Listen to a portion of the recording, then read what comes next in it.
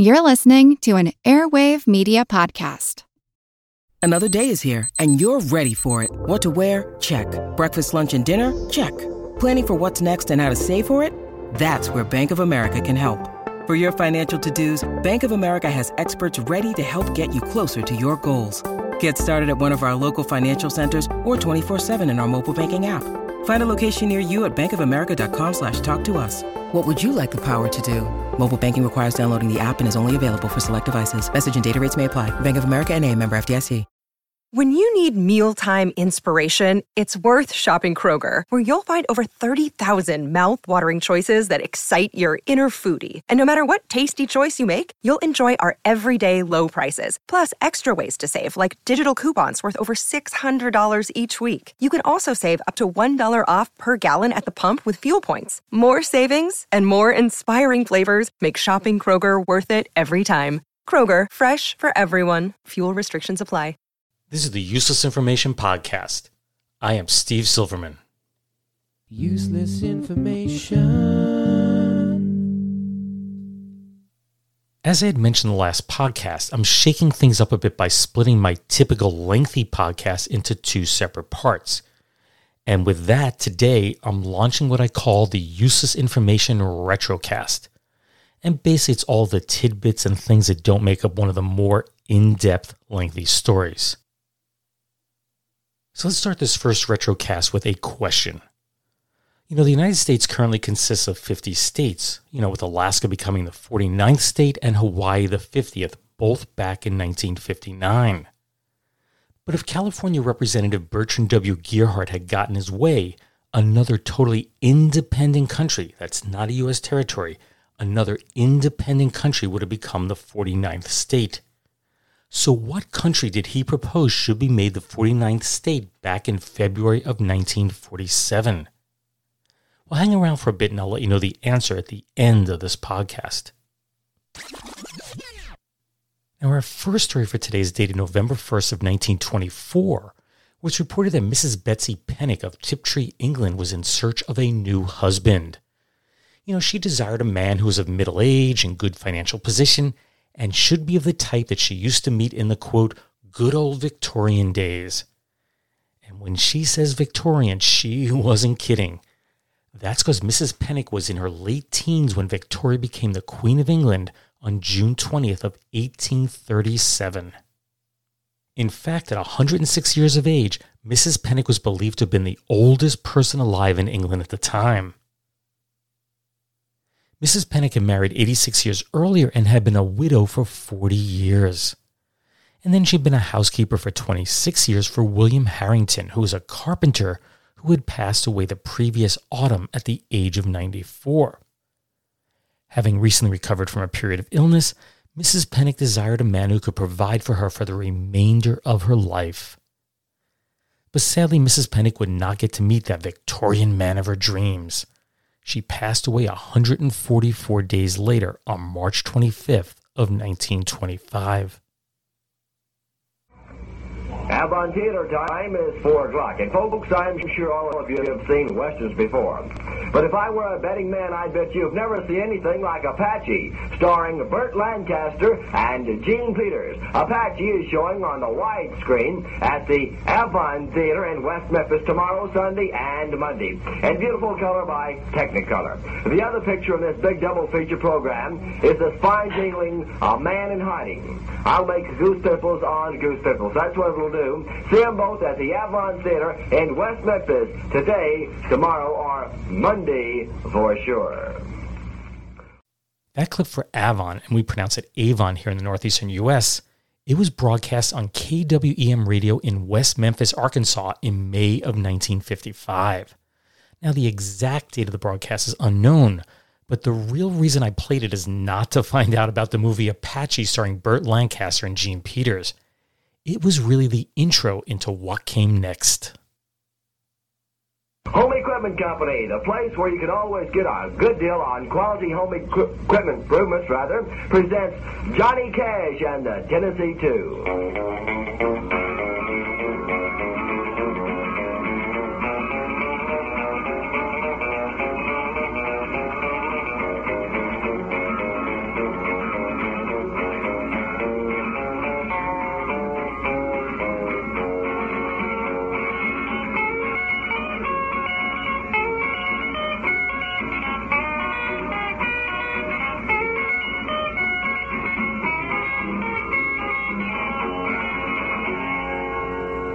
Thank you.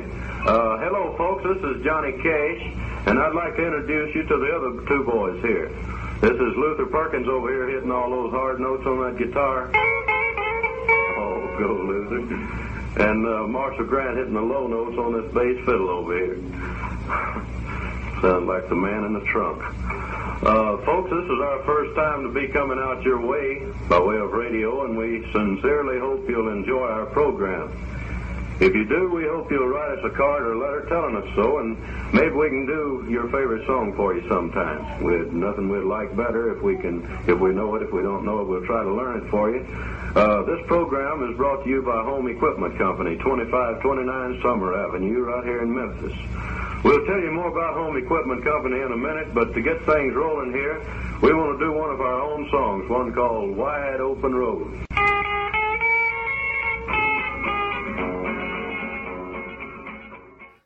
I do apologize for the sound quality on that. I don't know what you experienced, but I found it to be quite piercing while I was listening to it through my headphones.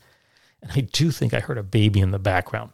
Anyway, as you just heard, this is the first time that the late, great Johnny Cash ever performed live on the radio.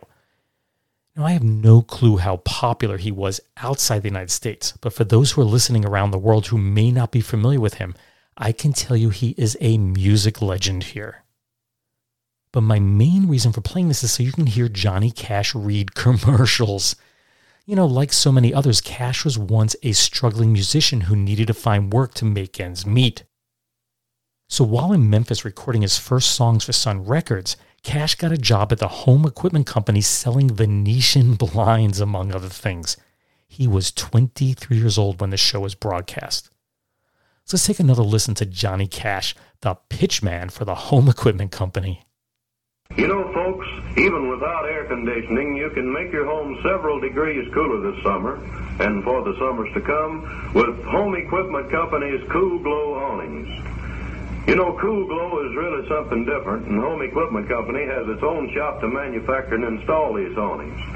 These new awnings are 100% pure aluminum and fiberglass, and to you that means they'll never rust, because even the braces are aluminum. Never no rusty streaks running down the side of your house because of because of the awnings, rather. And you can get them in any color you want, baked-in colors to make them look fresh and new always. With Home Equipment Company's awnings, you can be sure of a real quality product. They're made by factory-trained men who really know the business, and that means a lot to you. So beautify your home, increase its value, and make it cooler with Cool Glow awnings from Home Equipment Company. By the way, you don't have to pay any money down, and you can get terms to suit you. You won't even have to make your first payment till July. So call me here now at 483311 for a free estimate on awnings for your home. Someone will take your call here at 483311. You know, what's clear from this recording is that Cash was a far better musician than he was a pitchman. You know, his reads of the Home Equipment Company's plugs throughout the 15-minute show are a bit stiff, and that comes as a surprise to me because this is a man who always seemed to exude confidence. He was a man's man, if you know what I mean. Anyway, I'll play more of the show throughout the remainder of this podcast. So how'd you like to go dancing? You know, put on your boogie shoes and dance the night away? Well, unfortunately, you'd have to get into your time machine to go to the dance I'm about to tell you about. That's because it was held on August 5th of 1942 in the Urban Room nightclub. And that's not because it was in an urban location. It was named after its designer, Joseph Urban. And it was located on the 17th floor of the William Penn Hotel in Pittsburgh, Pennsylvania. At least 2 orchestras were scheduled to play, and that guaranteed a night of fun and entertainment for everyone. And that includes people like me with 2 left feet. Anyway, it was sponsored by the American Legion and called the War Records Ball. And there was something very unusual about this dance. You see, instead of paying for admission with hard cold cash, each entrant was required to donate 5 old and worn-out phonograph records. Those that attended the dance could bring in phonograph records in any condition. It didn't matter if they were cracked or broken or whatever. And if you couldn't make the dance, you could take your records to the nearest Legion post, police station, or fire station. So what's going on here? Keep in mind this is during World War II and phonograph records were made of shellac. Well, not shellac entirely. The shellac was used as a binder or resin to hold together inexpensive powdered filler that made up the bulk of the record, and it was typically something like carbon black. The problem was that shellac is a natural product. It's actually secretions from the female lac bug, with the bulk of the raw material sourcing from India and Southeast Asia. But with a war going on, imports of shellac had just came to a grinding halt. But shellac was needed for the war effort. Keep in mind this is in the days before polyurethane and other man-made finishes. So shellac was in short supply.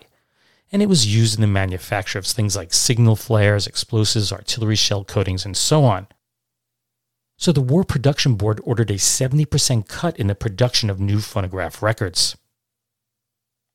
Since older records are thought to have no intrinsic value at the time, few believed they'd ever have any value, that there'd be record collectors out there. The idea was to salvage the old records and sell them back to the record companies. They could then turn and melt them down and make new records from them. Then the proceeds from the sale of these old records were used to buy new recordings and phonographs for those fighting the war. The drive to collect old phonograph records began in June 1942 with the establishment of a non-profit patriotic organization named Records of Our Fighting Men Incorporated. Big celebrities of the day, that's Kay Kaiser, Kate Smith, and Gene Autry, they were appointed to be president and vice presidents of the operation. In addition, many other big-name celebrities offered up their star power to help promote the cause. But it was left to the American Legion to come up with ways to collect the discs, hence the dance in the urban room.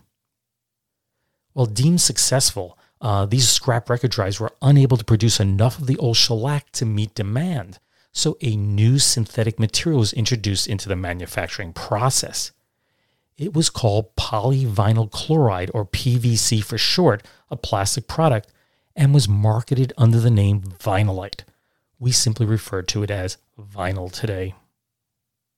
Here's something to think about if you're planning on doing any kind of repairs on your home. Home Equipment Company has 17 different departments to give you any type of home service you need.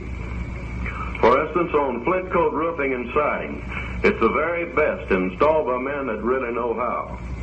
In our Youngstown kitchen department, it's always the plan that counts, and Home Equipment Company gives you complete free planning service and does a job they're proud of all the way to the finishing touches. On aluminum screens, they're completely rust-proof and bug-proof. You never have to paint them because they're all aluminum. Wire fences, they're heavy 9-gauge wire with steel posts set in 18 inches of concrete. Fiberglass insulation for your home makes it cooler in summer and warmer in winter. These and many others, so anything for your home to make it a better place to live, is Home Equipment Company's business. And for any type of home improvements, you don't have to pay any money down, and you can get terms to suit you, up to 3 years to pay. Call us here at 483311 for a free estimate on any remodeling service. That's 483311 here in Memphis. Okay, we're going to take a quick break here to listen to a few words from our sponsors, and we'll be right back after this. Want to learn how you can make smarter decisions with your money? Well, I've got the podcast for you. I'm Sean Piles, and I host NerdWallet's Smart Money Podcast. On our show, we help listeners like you make the most of your finances. I sit down with NerdWallet's team of nerds, personal finance experts in credit cards, banking, investing, and more. We answer your real-world money questions and break down the latest personal finance news. The nerds will give you the clarity you need by cutting through the clutter and misinformation in today's world of personal finance. We don't promote get-rich-quick schemes or hype unrealistic side hustles. Instead, we offer practical knowledge that you can apply in your everyday life. You'll learn about strategies to help you build your wealth, invest wisely, shop for financial products, and plan for major life events. And you'll walk away with the confidence you need to ensure that your money is always working as hard as you are. So turn to the nerds to answer your real-world money questions and get insights that can help you make the smartest financial decisions for your life. Listen to NerdWallet's Smart Money Podcast wherever you get your podcasts. At the time, I only felt a punch. I think everything went wrong. His drug of choice was heroin. binging and purging over and over and over. Evaluate you, and if you're okay to go, they're going to let you go. This is Justin, and I do the Peripheral podcast. I have a true crime background, but when telling the stories of true crime, sometimes you have to gloss over topics like mental illness, drug addiction, sexual assault, and I feel like we do that in life too. So this podcast is my attempt to bring all of these topics that are on the peripheral into the mainstream. So please join me wherever you listen to podcasts. Everybody shush! William Shatner has something to say. Cat and Jethro, box of oddities. What do you do when the woman you love dies? Well, of course you dig her up and you live with her. Aww. The show examines weird things. There are plenty of old photographs from this time period of children out in the streets playing in and among the dead horse carcasses. Oh, I miss those days. Things used to be so much simpler. Cat and Jethro. Then there's the urine wheel, which sounds like a really bad game show. They've done weird things. Cat and Jethro, box of oddities. That is really mysterious. Join Cat and Jethro Gilligan Toth for the strange, the bizarre, the unexpected, as they lift the lid and cautiously peer inside the Box of Oddities. The Webby Award-winning Box of Oddities podcast from Airwave Media. Welcome back. Now I'm going to introduce a new section to the podcast. And these are really short little stories I've collected over the years. And they're so short that there's really no more research to be done on them. To rewrite them really doesn't make any sense. I'm just going to read them word for word. And I have 5 of them to read for you today. Now, I was trying to think of a name for this segment. And since they're really short shorts, I was thinking short shorts, based on that 1958 song by the Royal Teens. And if you don't know, a little side note here, I think I mentioned this in a previous podcast. It was written in part by Bob Gaudio. And he was a member of the Four Seasons and wrote most of their hits and the hits for Frankie Valli. Now, if you've never heard that song, just go over to YouTube and pull it up, Short Shorts. It's a pretty famous song. And I think other than a little intro at the beginning, it only has 8 different words throughout the entire song. Anyway, I decided Short Shorts wasn't probably the best choice. So then I thought, well, maybe something like It's Insignificant. These are little insignificant stories. So maybe I'd call it Insignifica. But after thinking about it for the last few weeks, I've settled on footnotes to history. And I've used that term before in the podcast. So these are footnotes to history. So here's our first one. The headline on this one reads, Helps indict himself. Grand juryman deliberates with others and is convicted of offense. St. Mary's, West Virginia, January 25th, 1914. James Seven was indicted on the charge of disturbing religious worship by the grand jury on which he was serving yesterday. He was forced with the others to deliberate over his own indictment. Lawyers declare it was the first in the history such an event has taken place. Seven later pleaded guilty to the charge at the trial before Judge Woods and was sentenced to pay a fine of $25 and costs and to undergo 3 months imprisonment. Imprisonment was suspended on condition of Severn's good behavior. I hope that sounds not too annoying. I needed something to transition between each of these little stories, and I thought that was kind of appropriate. In fact, another title I was playing with was Retro Rewind. Anyway, I put it really low so it's not too annoying. Our next story is dated February 10th of 1933 and took place in St. Paul, Minnesota. An 8 1/2-inch table fork swallowed today by Miss Margaret Santel, 19 years of age, was removed 4 hours later through a surgical operation. Little side note, I'm not going to convert that to the metric system. Take my word, that's a full-size table fork. Anyway, the fork was swallowed by Miss Santel as she attempted to depress her tongue with the handle. Next up, we have a story from January 3rd, 1946 in Hagerstown, Maryland. Would-be brides and grooms were about to run into a bottleneck in Hagerstown. The deputy clerk of the court is down to his last 6 marriage license blanks. The half-dozen of the remains of an emergency supply rushed to Hagerstown recently, lamented clerk Merlin Snyder. A rush of marriage applications with half the grooms returning soldiers created the license crisis. Next up, we have a story from June 15th, 1949 from Plymouth, England. For 20 years, farmer Joe Trevethan's vacation plans were gummed up by one big problem. What about the milking? This year at last, he solved it. He rented a field for 2 weeks at Loudoun, his chosen vacation spot. Then he packed the cow and her calf into a truck and took them along. Now, before I tell this next story, I should mention, for those of you who are too young or may not know for some reason, that the nickname of our former President Dwight Eisenhower was Ike. It was given to him as a child. So here we go. This is dated May 30th of 1952 and took place in London. Feminine cries of "I like Ike" rang through the trees around the Houses of Parliament today. Startled officials found 24-year-old Jean Thurgard trying to lure her parrot Benji out of a fig tree. Quote, "I taught him to say, 'I like Ike,'" she explained and answered as a summons. She said Benji escaped from her nearby Baker Street apartment a week ago and has spent most of his time around Parliament since. At nightfall, he was still up the tree. And that concludes the news segment Footnotes to History for today. Now here's a tidbit that I researched and wrote all by myself. So when I was a kid, if anyone mentioned the name Australia, the first thing that popped into my head was, can you guess? Kangaroos. Anyway, in fact, Australia's national animal is the red kangaroo, and it's the largest surviving marsupial in the world. Well, on May 26th of 1952, the Associated Press ran a story that a 14-month-old kangaroo was being flown from Sydney to Washington, D.C. to be presented as a gift to President Harry Truman and the citizens of the United States. But what made this kangaroo so unusual was that it was an albino, and it was the only one in captivity at the time. It had been raised by Edward J. Hallstrom, who was the president of the Taronga Park Zoo in Sydney, after it had been captured as a baby in its mother's pouch. As a little side note, I believe that Hallstrom made his money in refrigeration and used a good chunk of his fortune for the establishment of the zoo, hence he became the president. I'm not really sure he raised this kangaroo either, but there he was. He was on his way to the United States with an albino kangaroo.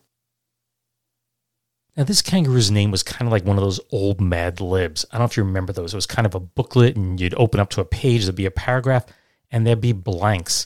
And you couldn't see it. Someone else would read to you, and they say, give me a noun, give me an adjective, a verb, or whatever. And then they'd read it back to you, whatever crazy paragraph it came out to be. Well, this kangaroo was simply named Miss, and then there was kind of a blank there. A proper noun needed to be inserted. It was up to the United States to fill in the remainder of her name. So what would you name an albino kangaroo?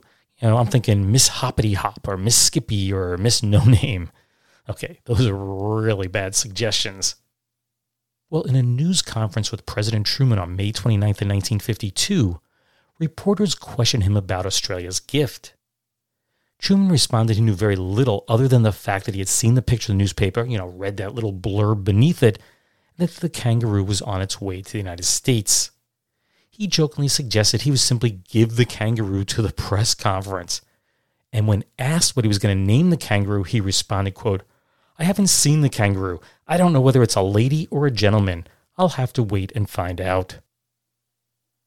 Well, clearly the White House is not the ideal place for an albino kangaroo, and as a result, she was turned over to Dr. William M. Mann, who was the director of the National Zoo.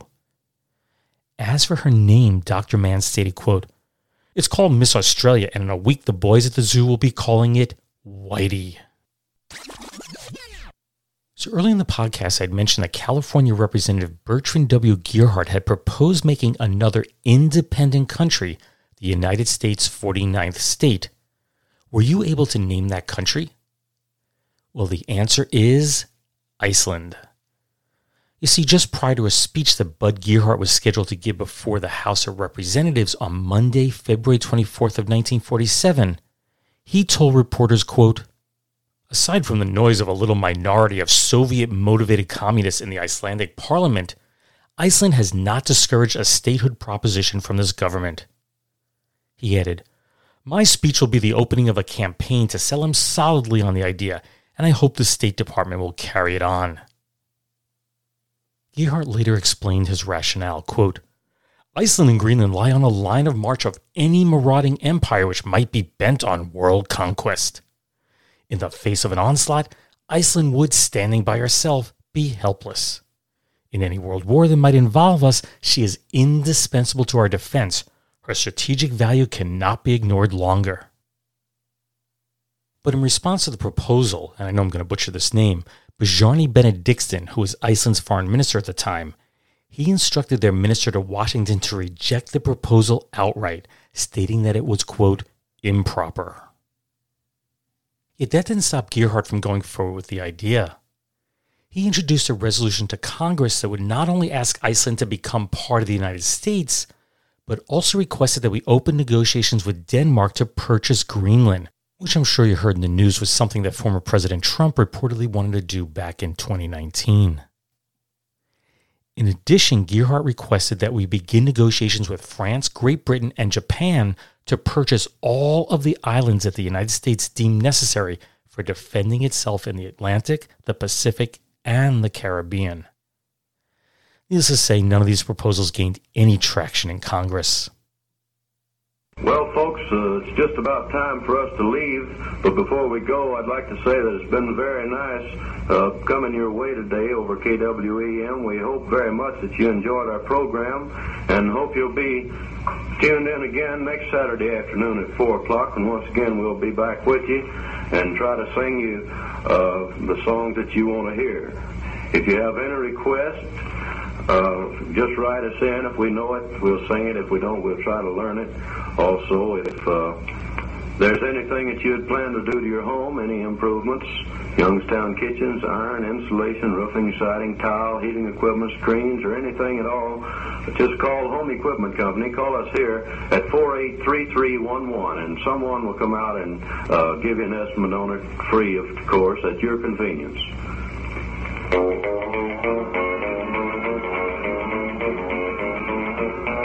Equipment Company has just presented 15 minutes of country music by Johnny Cash and the Tennessee Twos. Tune in again next Saturday afternoon at 4 o'clock when Home Equipment brings you Johnny Cash.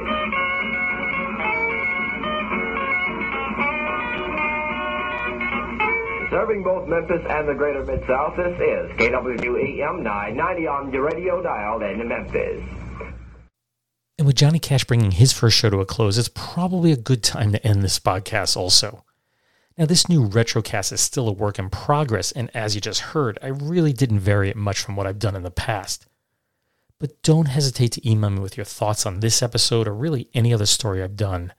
My email is steve@uselessinformation.org, and you can also use the contact form on my website, that's uselessinformation.org, and you can also use Messenger on Facebook.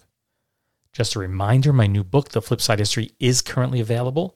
Also be sure to check out my 2 previous books. Those are Einstein's Refrigerator and Lindbergh's Artificial Heart. All 3 books are collections of long-forgotten true stories, just like the ones you hear on this podcast.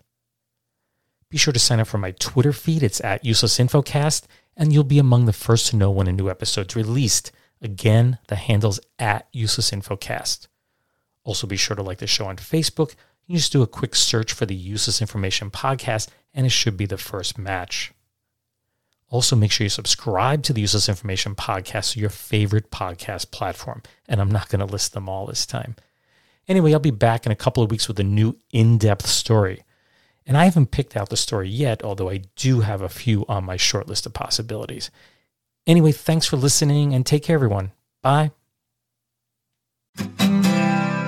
My name is Greg Jackson. I'm a historian, professor, and the creator of History That Doesn't Suck, a podcast that provides a complete overview of U.S. history through storytelling, yet keeps the rigor you'd expect in a university class. Starting with 22-year-old George Washington in his first battle, join me for a chronological telling of the United States story, its unlikely revolution, fractious civil war, tenacious inventors, brave reformers, and more. With more than 100 episodes, you can already binge listen your way through the progressive era. Find History That Doesn't Suck wherever you get your podcasts. Hi, I'm Neil. And I'm Ken. And we are from the Triviality Podcast, a pub trivia-style game show where a lack of seriousness meets a little bit of knowledge. Join us each week for an hour-long game of general knowledge trivia featuring special guests from around the world, plus tons of extra themed episodes.